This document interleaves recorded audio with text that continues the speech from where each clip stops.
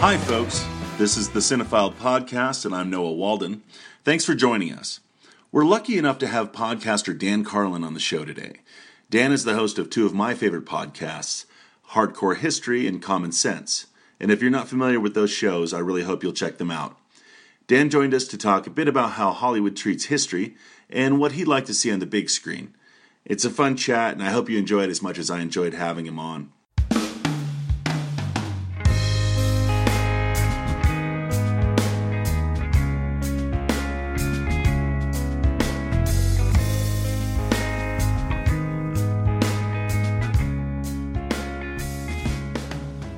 I was recently listening to an episode of Common Sense where you got into the actor Philip Seymour Hoffman's death, which I found very interesting for a number of reasons, in part because I was a big fan of Hoffman, and also because I learned in that your father was in Hollywood, and then in researching a little bit further, I found that your mother was a fairly accomplished actress. Yeah, both parents were in the film business, and my grandparents on my mom's side were connected. My grandmother was a radio actress, and my grandfather was a business manager for all those Hollywood stars of like the Errol Flynn generation and stuff. So, yeah, we have a background in the family in that. And so, as a kid, what was your experience with it? Well, to be honest, we had a lot of experience with it, but you don't realize that it's abnormal, when you're young. I remember in the 70s, my mom was in for a while, and we would just be playing around on the set and jumping over the electrical cables and messing with the lighting filters and all that stuff as kids, and not really having any clear conception that this was any different than any other kid, was involved in. And I grew up in the Valley in Los Angeles, and a lot of the kids I went to elementary school or middle school with, their folks were in the business too, and our parents often knew each other. So, I don't want to call it a factory town. I think that would probably give LA a sort of a mislabel. But when I was growing up, it just seemed like something that a lot of the kids' parents did. A lot of them worked for like the aerospace industry, and a lot of them worked in the film industry. So it didn't seem very abnormal growing up. And your mom was working with some pretty heavy hitters. She was nominated for an Oscar for a film with John Cassavetes. She worked with Milos Forman, and presumably some other people that were more in that kind of indie world, it sounds like. Yeah, I used to joke that my mom did all those indie films that no one saw, and my dad did all those B movies that everyone saw. and half of Dad's movie budget went into advertising. And so you get the kind of films that my dad was. I used to joke that people make B movies, and my dad made C movies. But they were really, yes, at opposite ends of the scale. Mom was more like a performance kind of person, and Dad was more of understanding the movie business and being able to crank out stuff that he knew people would go to the theaters and watch. You describe yourself as an amateur historian, I think, or a history enthusiast, but you have this incredible knowledge and this wonderful way of expressing history. And I wonder, at what point do you just bite the bullet and realize that you're a historian? Well, I think when the rules were a lot looser in the old days, a lot of the people we still celebrate as great historians today from the past weren't people who were qualified by today's standards to be historians either. I think that along with a lot of other old professions, though, that history has become much more scientific in the past 50, 60 years, and specialized. And I have a history degree from college, but it's not it's not like a doctorate or anything. But you go far enough into it to realize, how sophisticated and nuanced and scientific the education is. So I have a great respect for the people who are legitimately, by today's standards, historians. If you're going to apply the old standard, though, a lot of the great Greek historians that I like to quote in some of my podcasts, the guy who's called the father of history, there's no advanced degree there. So maybe if this goes on long enough and true historians think the work is valuable enough, they'll call it some sort of history, but I think part of it is that I'm using the work of reputable people. So if it sounds a little like history, I think that's probably because I'm using a lot of good work by a lot of good historians. So maybe we're covering the fact that I'm not qualified to do this by using a lot of people's work who are. Which I think, every historian since Herodotus has probably had to lean on somebody and look back on their work. They say history is written by the winners. It's really written by the people who were around a couple hundred years later in most of the cases. A few thousand And people who years could later. write. Let's remember that, too. People who could write. A lot of the people that get really kind of shafted by history are the people that didn't write. And it was left up to whomever they knew who could write to put their story down. And sometimes they didn't have the nicest views of the people that they were. I mean, the Native Americans did not write a lot of history books that we read today, for example. Here's a thought that came to me the other day when I was considering this interview, was that for me, I think that there's a moment in life that gels me both as a movie lover and a history lover. And it was watching Peter O'Toole in Lawrence of Arabia. And I have this very vivid memory of that, like watching it as a daytime show, and how it struck me on so many levels. And I went on to get a degree in Middle Eastern history, and now I've worked on movie websites for many years. And I think that there's a singular moment there where that movie like calcified in me this love and desire to gain more knowledge of these two subjects. Is there anything like that? Is there a movie that you can look back on that had any similar effect on you? Well, you picked a really singular film. I mean, that's a great film, regardless of the genre or anything, and really well done. Part of an era where they produced a bunch of historical films. I mean, I think from 1960 to 73, 74 was an era of big budget pictures where they tried to do these kinds of more nuanced. It was a strange area in education, academia, society, and the films that represented some of that. And you could not have picked, I don't think, a better example of a really well done history movie. And I have to always put these parameters on myself. I'm such a tough grader that nothing meets my standards. I'm such a stickler. But Lawrence of Arabia is so close. That's a really great film from an era where that was I don't think we do anything like that today. And anything you would want to pick out from the historical genres today, I think pales in comparison to something like that. I don't know that there was any single film that comes to mind that motivated me that way. I was always a big reader, and so if something like that did get me excited about the subject, I would start reading about it, and then you instantly find out all the things that the movie got wrong, and that would always disillusion me and make me mad. And so I'm a terrible stickler and critic when it comes to movies. I would be no fun to watch it with. But so for me, it's always a comparison between what I'm seeing on the screen and how real that seems compared to what I read in a book somewhere. But Lawrence of Arabia, not just because of how well they did that film, and not just outrageously fantastic acting in it, but I think it was a time and a place in movie history that just doesn't exist anymore, and sort of a high watermark for at least attempting some of those really difficult, very hard to shoot, and very nuanced and sort of slippery subjects.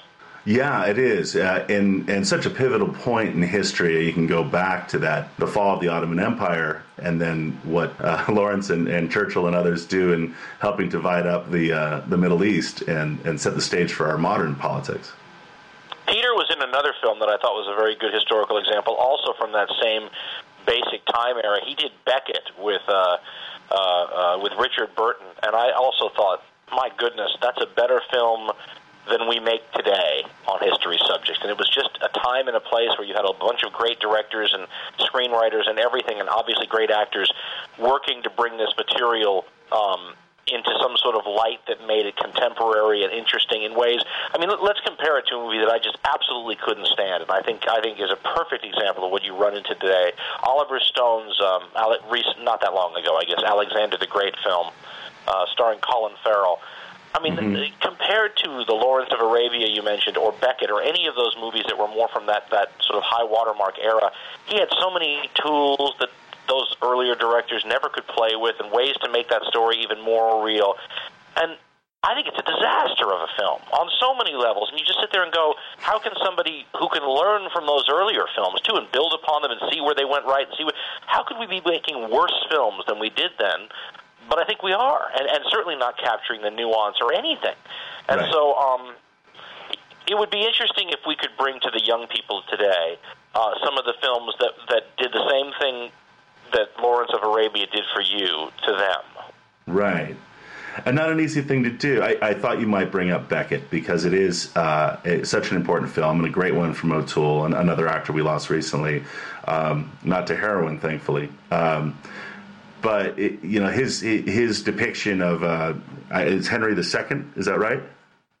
Yeah, well, Henry II is O'Toole, and Burton portrays the Archbishop Beckett, Thomas Beckett. Right. That's a fantastic one, and there's so few movies that even good movies that dwell on history tend to get things wrong. So I wondered about that for you. Like, is it impossible for you to get past it in a movie like, I don't know, like when Gladiator has German Shepherds, which didn't exist as a breed at the time? Does that make it unwatchable for you? Oh, a movie like that's unwatchable to me from the get-go. The only thing, there are certain things that are useful, and that I have a problem. I'm one of those people that can't visualize something theoretically. I have to see it. And in studying ancient military history for a long time, there's just things that don't make sense. You kind of have to grab 10,000 men, put them in armor, throw them on a giant plane, and kind of see what it looks like for me to get it. And films like Gladiator and some of these other films, for me, are only useful because they put the people down there, they shoot the video, and I have a chance to, or film, and I have a chance to kind of look and see what they look like. So the very beginning of Gladiator, which starts off as a war moment between Roman imperial troops and some of these Germanic tribes. It's interesting for just a couple of seconds, just to see how they make it look and some of the things. And after that, I'm gone. I mean, I walked out of that one. But I mean, that's not abnormal. To me, the grossest miscarriages of good stories are the things like the 300 film and the sequel that's coming out now dealing with the Spartans and the Persians. And I guess I have no problem artistically with the director doing anything they want. Anything. I mean, total freedom. But what I mind is if director A decides that I'm going to have total freedom with this particular historical story, he's going to basically write that story off for any future person to use for a while. For all intents and purposes, it takes it off the storyboard. I'll give you an example. When Oliver Stone did his Alexander movie, there was another Alexander movie in the works. Martin Scorsese was going to do one, and I actually think I recall Leonardo DiCaprio being, which I thought would have been terrible, but put in the lead role for Alexander. Now, I think, obviously, now that we know how Stone did, I think it would be a much better film no matter what happened. But when you consider that I've always thought Alexander's Macedonian people at that time resembled a mafia crime family in its dynamics and in so many other ways. Right. I thought, my God, who better to do a mafia crime family movie than Scorsese? Be a very interesting, different way to look at it. But because Stone did it, and because he beat Scorsese to the punch, Scorsese canned the movie. And so you don't get to see both artistic visions. The one supplants the other. I remember when Oliver Stone did the movie which is essentially a historical movie, The Doors, about Jim Morrison, and then it came out and everybody screamed and yelled that it wasn't historical, including relatives and friends of Morrison. He said, well, Stone said, it's not historical. This is my view of what I thought Jim Morrison's life was like when I was in Vietnam listening to his music, which is perfectly fine as an artistic direction that a director could choose to take. But he's also managed to take Jim Morrison, who's an interesting story, off of anybody else's storyboard for a decade or two until that story becomes new again. So that's what bothers me. So you take this wonderful story that should be told between the Spartans and the Persians and that massive Greco-Persian war that's so important, and because you do a comic book version of it, now nobody can do the historical version for a while. So that's what I hate about that. But that's not the director's fault. There should be room for a historical tale like that. It just doesn't work that way when you're talking about funding big-budget films, though. Is it better to do something that's completely ridiculous like that, where you have a 9-foot-tall Xerxes fighting against the Spartans? Is that a better thing to do than to get it almost right, but to get some really pivotal things wrong? Which is a worse assault on history? Well, I'm such a purist. That's a tough question for me because you're basically asking what parts are you happier with them getting wrong, and I'm not sure. I always try to put myself in the position, and I never thought of myself as a perfectionist in life, and Lord knows if you saw my office, you probably wouldn't think that way either. But apparently when it comes to doing these history shows, because they take a long time, and we get a lot of complaints about how long they take, but we're sticklers. And what's more, we're obsessed, and we still get things wrong. So I'll cut all these people some slack because it's easy to get things wrong. I think one of the things I liked about those films during what I called the high watermark of historical movies, 60 to 73 or 4, I think one of the things I liked about them was this real attempt to deal with nuance, which is so hard.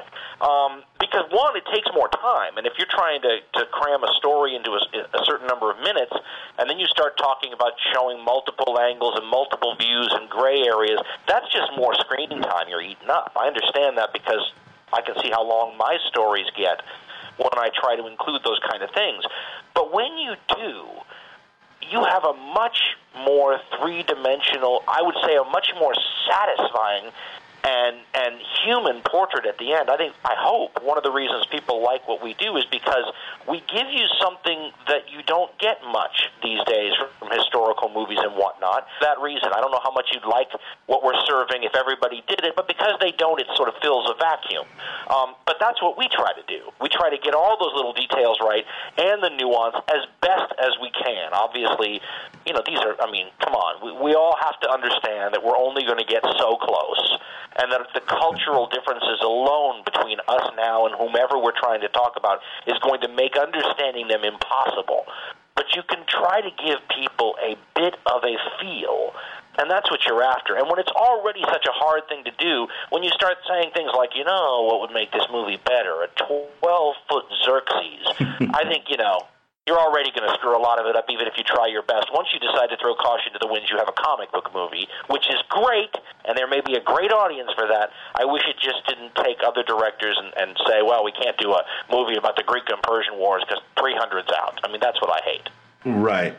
And maybe for some 16-year-old boy, which I think is the target audience for that movie, they're going to see that, and it will turn them on to history, and then 20 years later they'll look back on it as ridiculous. But for the moment, it does make them actually crack a history book.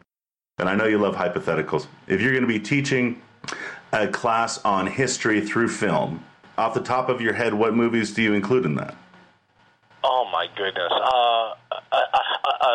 Is it a history of film or history through film? History through film, I'd say. I don't think the material's there. I really think there are certain high watermarks that you could go out and pick. But for so many, perfect example, the era we just talked about, the famous Greek and Persian Wars, pivotal era in human history. What would you show? Do you go back to William Shatner playing Alexander the Great in the 60s? It gets to a point where some of this stuff is ridiculous, and you have to ask yourself whether... See, here's the thing on something like 300, a perfect example, that comic book thing. There's a rationale where you can justify that. You justify it by saying, if you're a Spartan, or if you're a Greek person, living in that time period, the Persians in that time period are going to seem almost otherworldly to you. They're going to have a foreignness and a strangeness that can only be understood to modern people if you turn them into monsters, basically. Because if we showed real Greeks and Persians in that 300 film, they're not going to be that strange looking to us. Capture the way the Greeks felt about them, you have to strangify them, for lack of a better word, for modern eyes. So I can see that becomes part of the problem when you're trying to say, okay, how does it feel to be a Greek in that time period seeing the Persians? They seemed like monsters and so foreign that they're almost another species sometimes. And so there are ways that directors can try to put you in to different positions. And I'm not against that. It kills sometimes the fabulousness of the story itself. So I think it's not an accident that when you have a movie like 300, it comes out in the midst of us being involved in a foreign war in that region, right? And so the fact that they're made otherworldly and completely foreign and strange and alien is, yes, it's the source material being a comic book, but the reason that it gets funded and made in that time is probably not an accident either. I think you got to be careful of that too, and you see that in a ton of films where directors and screenwriters who are trying to make a statement about contemporary times do so by finding situations that resonate from the past and then using that as a way to hold up a mirror to modern times. This is something that I always thought was so great about the original Star Trek TV series. They were so good at taking a contemporary issue and then filtering it through another lens and then showing it back to you. A perfect example was they had that one episode where they had these two people from these two different civilizations who were fighting with each other, and one of the peoples had one side of their body was black and the other side was white. And these people that they thought were inferior and subhuman and the whole thing had the same exact Harlequin look to them, but reversed. The white was on the opposite side, and the black was on the opposite side. And it was meant to kind of be a contemporary comment on race relations and bigotry and prejudice in our own society. But when you had it shown back to you in that mirror, you get a different view of it. And that is an extremely valuable tool with all kinds of great uses.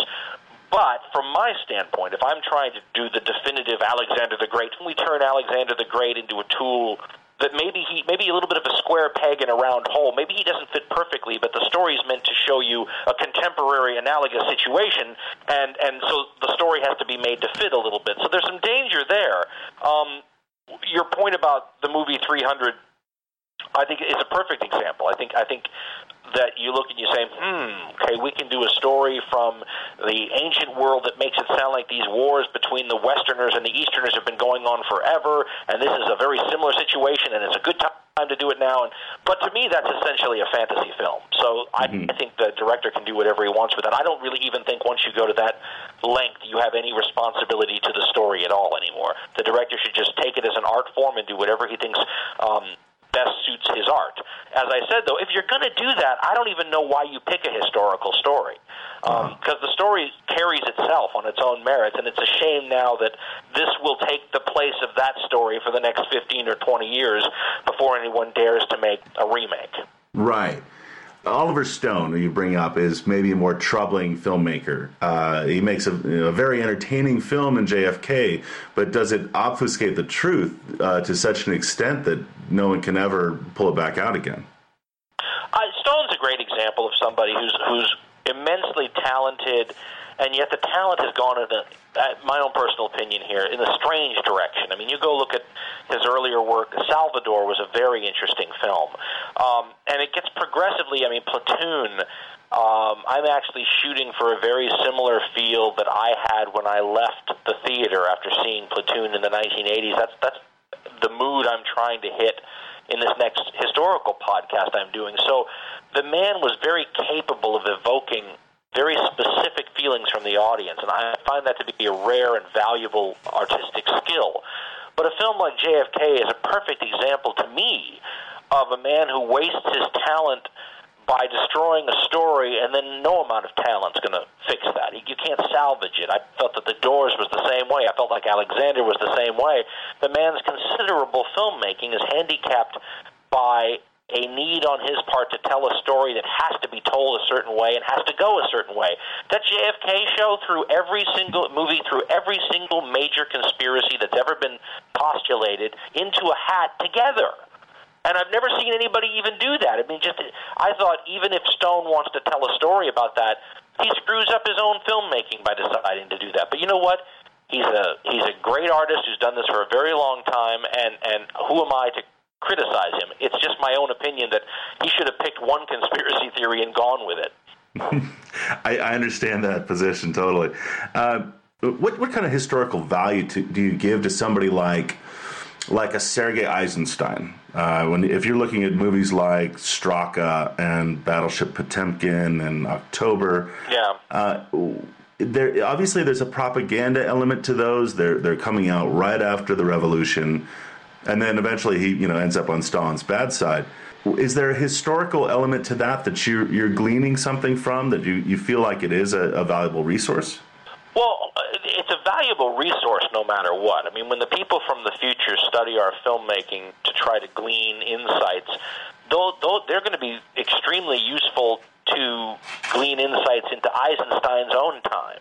And remember, he had very little artistic freedom at the bottom line level. He may have had some, I don't know specifically how much he had on a day-to-day basis, but everybody knew what the people who ran that country expected in the end. And so those are the artistic constraints he operated under. And the penalty was death if you blew it. I mean, it was not a light situation. People like that, though, in the history of filmmaking deserve their place in the annals of the greats because they moved filmmaking forward. I mean, you can talk about the horrificness of the subject matter in movies like Birth of a Nation, the one that celebrates the Ku Klux Klan in American history and all this kind of stuff. We still celebrate that film as the benchmark in filmmaking, not necessarily a benchmark in good storytelling, because the story itself is frightful. But the guy was doing, as a director, new things that had never been done before and that people who came after him would build upon.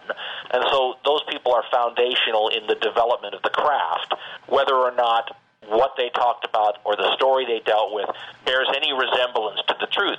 In fact, in the future, they're going to look at Eisenstein, I think, the same way we look at primary sources from a written viewpoint today, which, when you get to upper division history, they start teaching you about what's called historiography, which involves the examination of the sources that you're looking at. And part of what you have to try to do is weed out their biases.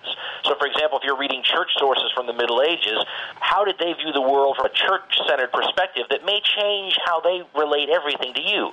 In Eisenstein's era, we're going to be looking back and saying, okay, what was filmmaking like during the Soviet climate, with the artistic and attitudes that they had at the time? So he's going to be more valuable for us to study his own time period than he's going to be a good source for looking, for example, the wars that he chronicled in one of his works between the Teutonic Knights and the Russians and the Poles and the Lithuanians. You don't look at that and go, now, what was it really like to fight as a Teutonic Knight against the... You don't see that. What you see is what filmmaking was like during the early communist years, and it's more valuable for that. Certainly, yes. And I had the similar thought about D.W. Griffith and Birth of a Nation, or Leni Riefenstahl doing Triumph of the Will, where exactly another good example. That's right. Another good example. Innovative. I mean, she certainly knew what her artistic constraints were when cataloging Nazi rallies, but she did a rather unusual and artistic job of it. Absolutely, yeah. And then we end up with some beautiful footage of Jesse Owens running, thanks to Leni Riefenstahl. Isn't it strange how things work out? Even people cataloging things for all the wrong reasons can come up with some interesting catalog material. So the question I've really wanted to ask you, because I think that this is in your sweet spot, is I'm going to put you in the role of Hollywood producer, which I think is what your father did. Yes. And now you have the opportunity to make any historical epoch or anecdote into a film. What movies would you take on? And I thought of this first. I'll give you a moment to ponder it. I thought of this quite a bit when I was listening to you talk about the wars between Rome and Carthage. I know that there's been an effort for a while to make a film of that. The actor Vin Diesel has long wanted to play Hannibal, which I'm sure you'd have an opinion on as well. But I'd be curious as to your thoughts on both Vin Diesel as Hannibal, who would play Hamilcar, and what epochs you'd like to see done in film. What would interest you? Well, first of all, I can explain. I mean, this is a great way to sort of tie up what we started talking with. You talked about Lawrence Arabian, right? What a great film that was, and how much a person in a lead role makes that a great film, because I can see that film with a whole bunch of different people in O'Toole's role, and it's not a classic. But O'Toole's not some action hero. He's not muscle-bound. He wasn't muscle-bound. He wasn't any of those things. To put these kinds of, whether it's Russell Crowe or Vin Diesel or Colin Farrell or any of these movie star types who are like action hero-y into these roles, is to diminish it all. You need fantastic, layered, nuanced actors of many colors. I mean, Heath Ledger was a wonderful. He had the wonderful ability to do that. If you were going to look, I mean, take for example something like Julius Caesar. Throw a Kevin Spacey in that role instead of the kind of people that Hollywood these days looks for box office success, and you get a much more different. The Joker in Batman that Heath Ledger played, that could have been played so straight and so normal by any number of actors, and the whole film would have been different. You need to be able to get these people if you're going to pick really unique, singular figures that we know today because they were really different and unique and singular, you're going to have to find actors that can bring that out, and they're so rare. We talked about Philip Seymour Hoffman a little earlier in the conversation. You do not get that many of those kinds of actors per generation. And what's terrible about our films today is that so many of these historical stories, you end up putting these action figures in there, muscle-bound. And look, again, I have no problem with any of these genres of films, but if you're going to tell me who's going to play a good Hannibal, you don't want any of those action heroes. You want somebody who's going to be able to bring a certain pathos to the role that is so overwhelming that it spans generations in his family. This is a person literally born, almost raised as an instrument of revenge. He's a brainwashed, multifaceted, and there's so many wonderful nuances. You're going to have to find an actor of uncompromising depth to be able to bring that out. You know who I was thinking before we had this conversation? I was trying to think of some of the new young actors that I thought had the possibility to do interesting, different things with some of these historical figures. And I really like what I've seen, and admittedly I haven't seen a ton, of the guy who played the Loki character in the Avengers film. Huddleston? Isn't his last name Huddleston? Yeah, Thomas Huddleston. Yeah. He's excellent. He was just fantastic at that role. British, typical, I think, Shakespearean background that a lot of British actors have. And he was, I look at that and think, I could throw this guy in a bunch of historical roles and come out with something, a little Lawrence of Arabia-ish, maybe, with the right script. And so I feel like God love him, Vin Diesel, I'm sure, could do a lot of great things, but you put him in a Hannibal movie, and I proclaim that movie dead from a historical interest standpoint right from the get-go. I agree. And a typical Hollywood casting mistake, by the way, today, which I would say is part of the reason why they don't make films about history as good as they did during its golden era. During the age of 1,000 extras, they really put it all out there. And it doesn't mean they made great, because there were a lot of real clunkers in those days, too. We just forget about them because they didn't stand the test of time. But I don't think you judge films on the pedestrian, everyday film. You take the great ones from each generation and match them up. And I think from a historical standpoint, 1960 to the mid-1970s, I don't think anything compares. I'd concur. And, there's a lot of movies that are lost to history, so to speak. And in the same way, a lot of great stories are lost to history. And which of those would you like to see shot?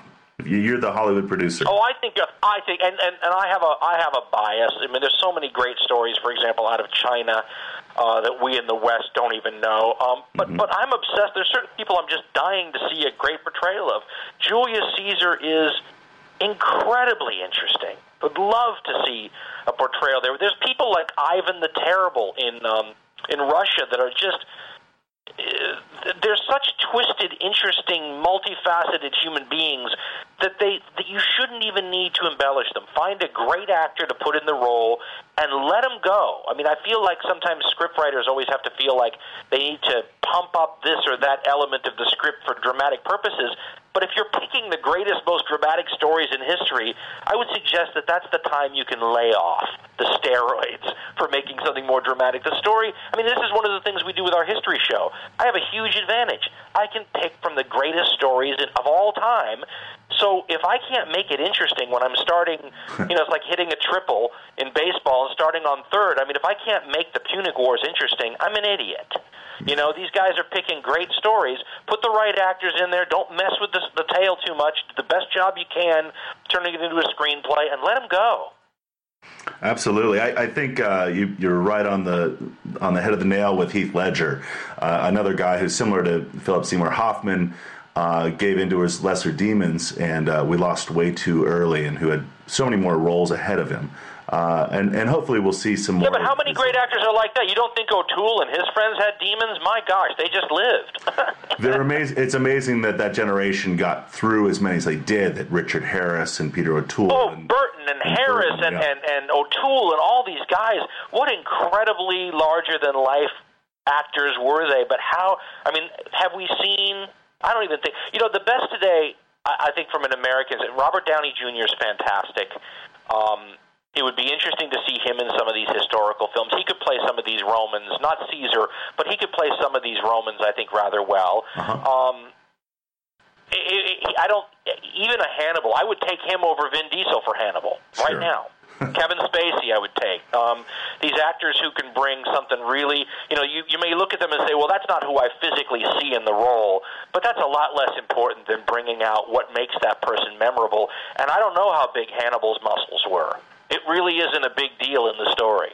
But his personality and all that's Shakespearean in terms of its tragedy and pathos and everything else that goes into it. Absolutely, yeah. I wondered too, as you were speaking about like these great Chinese stories. There's for the first time outside of the U.S. there's an IMAX film being produced, and it's Russia's take on Stalingrad. And talk about a cast of thousands in typical Russian fashion. They're throwing a population at this movie. And it looks incredibly epic, and the reviews so far have been interested. And I'd be curious as to, I don't imagine you've seen it yet because it's only just starting to make the rounds. But I'm curious as to like your take on how other nations handle history compared to how Hollywood takes it. I think it's pretty similar. I think we see a lot of the same trends, from the more knee-jerk patriotism kind of trend, which everyone does. I think it would be very interesting to see the Russian Stalingrad movie you're talking about, because that of all the World War II things you could think of, that would be very hard, I think, to not overdo the super patriotism side of it. That would be a tough one for the Russians. But again, if they could, and the thing is, I'm sorry to jump around here, but now you've got me thinking about it. I mean, it's a perfect example about with the Putin regime almost starting to bring the Soviet era into some level of respectable vision again. I mean, they're celebrating certain aspects of that earlier era.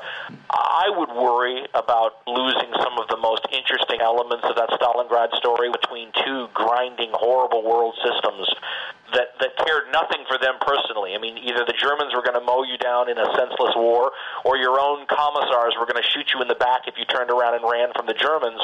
That, to me, is the human story. I think it would be difficult in the current climate for a Russian filmmaker who was going to try to get the government behind him. This could be their version of a rogue filmmaker, and then all things are possible. I don't think it's that closed of a society.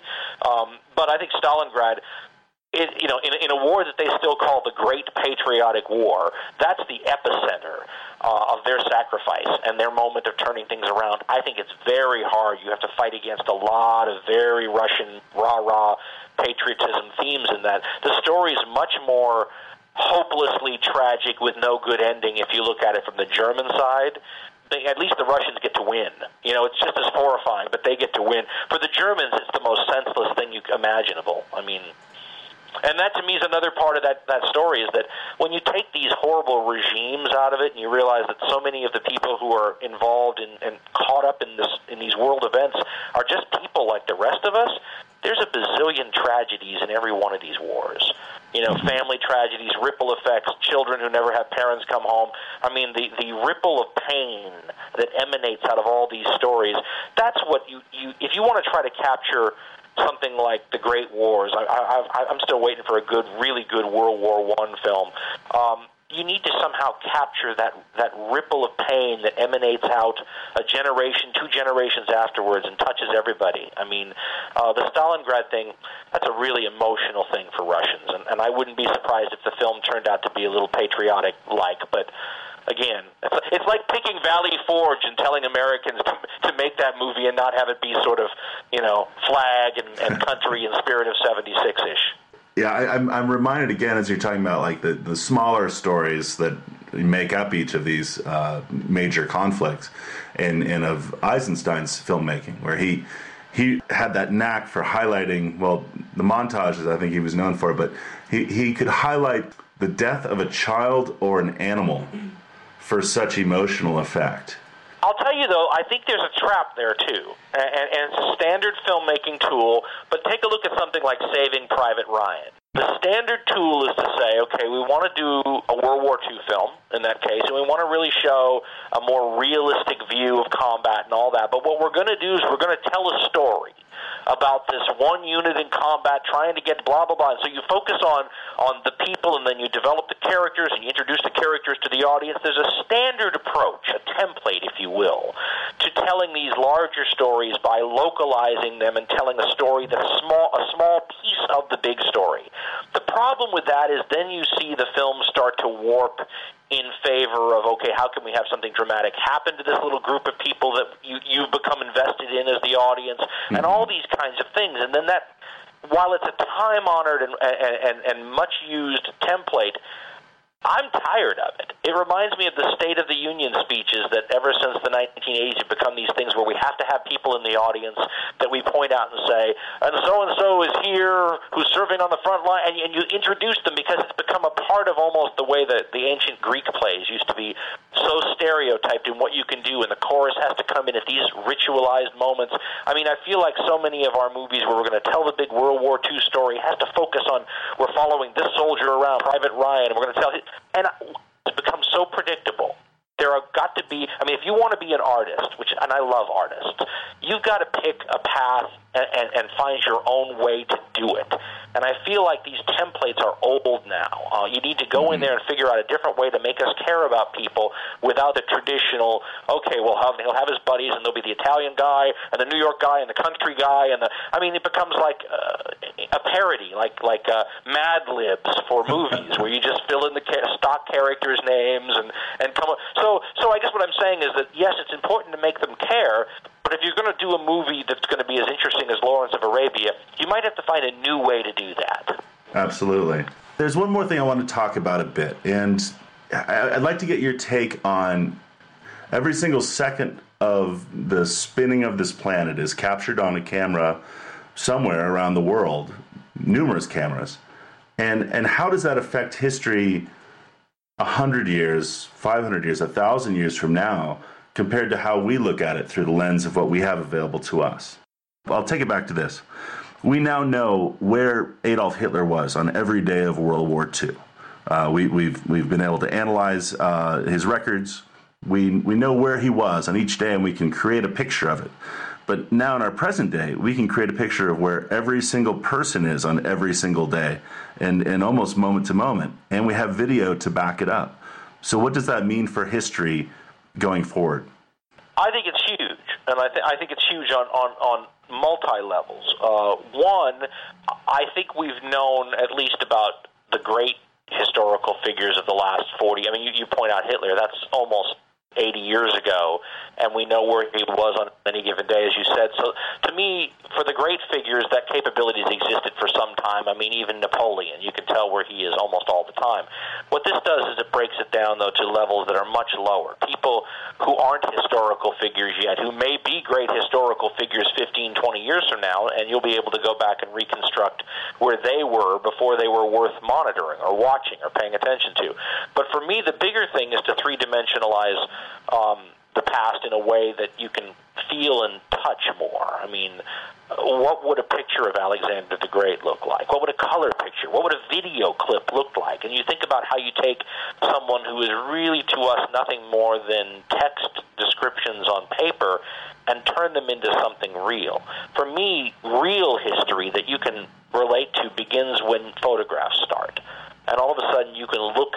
I love to look at photographs and look at what's in the background, the stuff you weren't meant to see, and all the little things that show you what life was like for those people by looking in the background. Or combat photos. When you see a combat photo from the First World War, and you look into the eyes of these people and realize that at the moment that's taken, those people are going through an unbelievably hellish personal moment that you can't even understand, but it's in their eyes.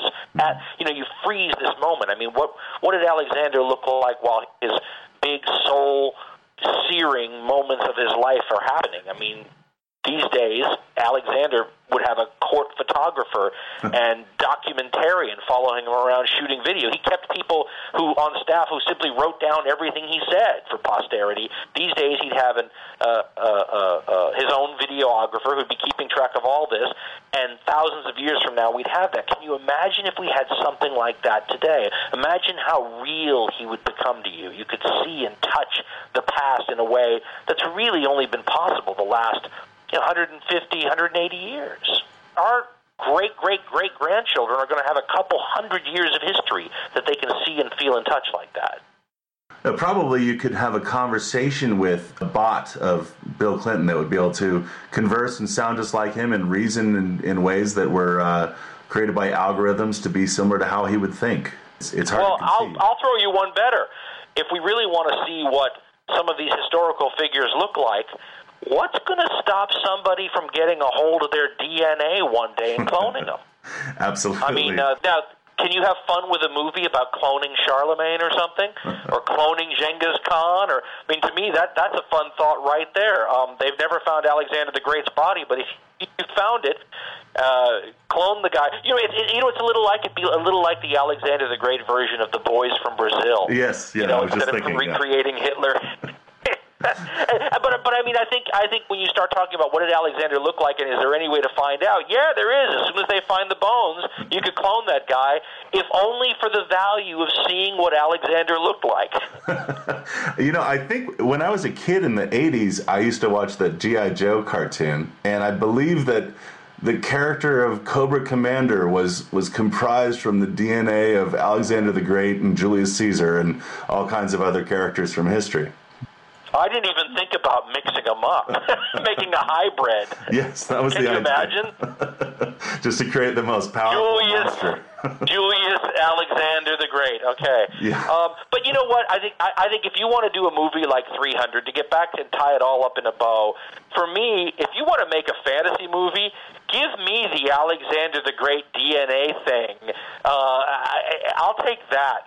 That's a more fun, interesting, different, non-traditional, kooky history film than just slowing down the blood and the gore. And truthfully, what I've always said is if you want to do a movie like 300 and you want to make the violence, slow down the blood, make it splatter everywhere in a comic book like fashion, to me that is a softer version of what would really be shocking. If you want to shock your audience and make a statement, try to come as close as you can to showing what it really looked like. That will be shocking, and no one's come even close. I mean, everybody made a big deal about how Saving Private Ryan was so realistic and all that, and it was nothing realistic about it because there was no artillery in any grand... I mean, when you talk about what made these modern battlefields hellish, it's what artillery did to people. And I remember watching Saving Private Ryan and thinking, well, shoot, if there's no artillery, maybe this is relatively realistic. But if you want to really shock an audience, you try to show a war movie of a big war, not a guerrilla fight or a big war, World War I, World War II, and show what things really looked like.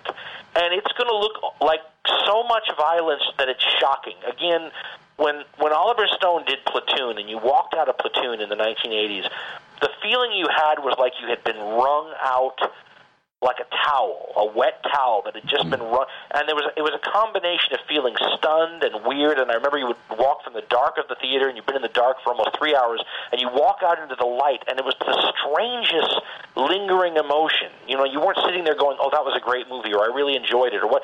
There was this very strange, almost surreal feeling. And I've thought about that afterwards thinking, and that was a minor war in the pantheon of wars. I mean, if you were there, it was bad. But you talked about Stalingrad a minute ago. You show what Stalingrad really looked like, and that is so much more devastating than any comic book slow motion, slashing with a sword.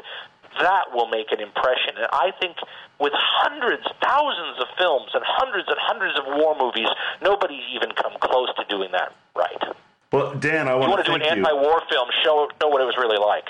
Yes, precisely. And Platoon is that. It's a powerful anti-war film. And it is. It is, but again, you're showing small-time war. You show the First World War and 25,000 guys dying in one afternoon. It's the levels are just, they bowl you over. I wanted to ask you real quick, when are you going to do Napoleon? I don't know. The reason why is because, and I learned this when we started dealing with Rome. We ended up doing a really, really, really long series on the fall of the Roman Republic, and it had never been my intention to do that. I wanted to do a show on Cleopatra, and the problem was I thought, okay, well, where do you start a show on Cleopatra so that the Cleopatra thing makes sense? And we kept pushing it back and pushing it back and pushing it back, and all of a sudden you realize that because all of these events are interconnected like a bunch of falling dominoes, there's no logical place to start the story. And so I ended up starting at the very first domino, and by the time we got to the end, we never even got to Cleopatra. But the problem was that there was no logical place to pick up the narrative from. And I think that's what you find with Napoleon, is that you sit there and go, okay, well, to understand Napoleon, you have to really understand the French Revolution, which in and of itself is this monumental story.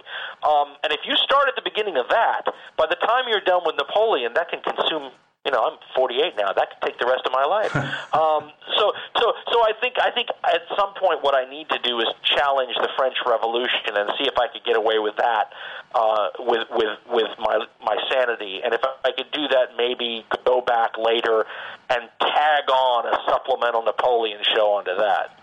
The way that you approach things, you're going to need a huge amount of time to take it all in and to get it across with the passion that you have. I can understand how it's daunting to look at a figure like Napoleon and think, how do I give people a proper picture of this person's life? Well, or look at the French Revolution and realize how big of a deal that is to our lives today, and realize that when Hitler decided to invade the Soviet Union, he proclaimed this to be the French Revolution finally being decided one way or the other. And you begin to realize how that single revolution, and again, boy, there are going to be people that say, well, why stop there? They were influenced by the American Revolution. You could just keep going and going. The British Glorious Revolution. The problem with all history being interconnected is you have to find natural places to say, all right, we'll start from here. We'll be like J.R.R. Tolkien, and we have to give you a lot of background to get you up to speed on who this Sauron guy is and what happened in the age before this one. So, I mean, as a storyteller, you have to find these natural spots to begin. But my feeling is that it makes so much more sense if you provide extra background, because people can then put it in a context. It's really hard if you're a screenwriter trying to keep your movie under 4 hours long to do that, though. Certainly. Well, Dan, I really appreciate you taking the time with us today, and I found this very enlightening and a lot of fun to talk movies with you, and I hope you enjoyed it. All right, thank you, Noah. I'll talk to you later. Take care, Dan. Well, that was my conversation with Dan Carlin. I hope you enjoyed it. We recorded this a couple of weeks before the Oscars, and I missed the opportunity to talk to Dan about the great film 12 Years a Slave. Maybe next time. But I hope you found something edifying and enjoyable in the conversation, and please check out Hardcore History and Common Sense. You can find episodes on iTunes or at dancarlin.com. Thanks for listening and for coming by Cinephile. Please keep coming by the site for fresh reviews, analysis, and opinions. And let us know what you thought about today's show in the comments section or on our Facebook page. We'd love to hear from you. I'd also like to thank Seattle band Red Heart Alarm for providing today's music for the show. The new album out this month is called Hammer Anvil Stirrup. And if you live in Seattle, you can catch their CD release at the High Dive on March 28th. I'm going to take you out now with one of my favorite tracks from the new album. This song is called Winter. Thanks again for listening.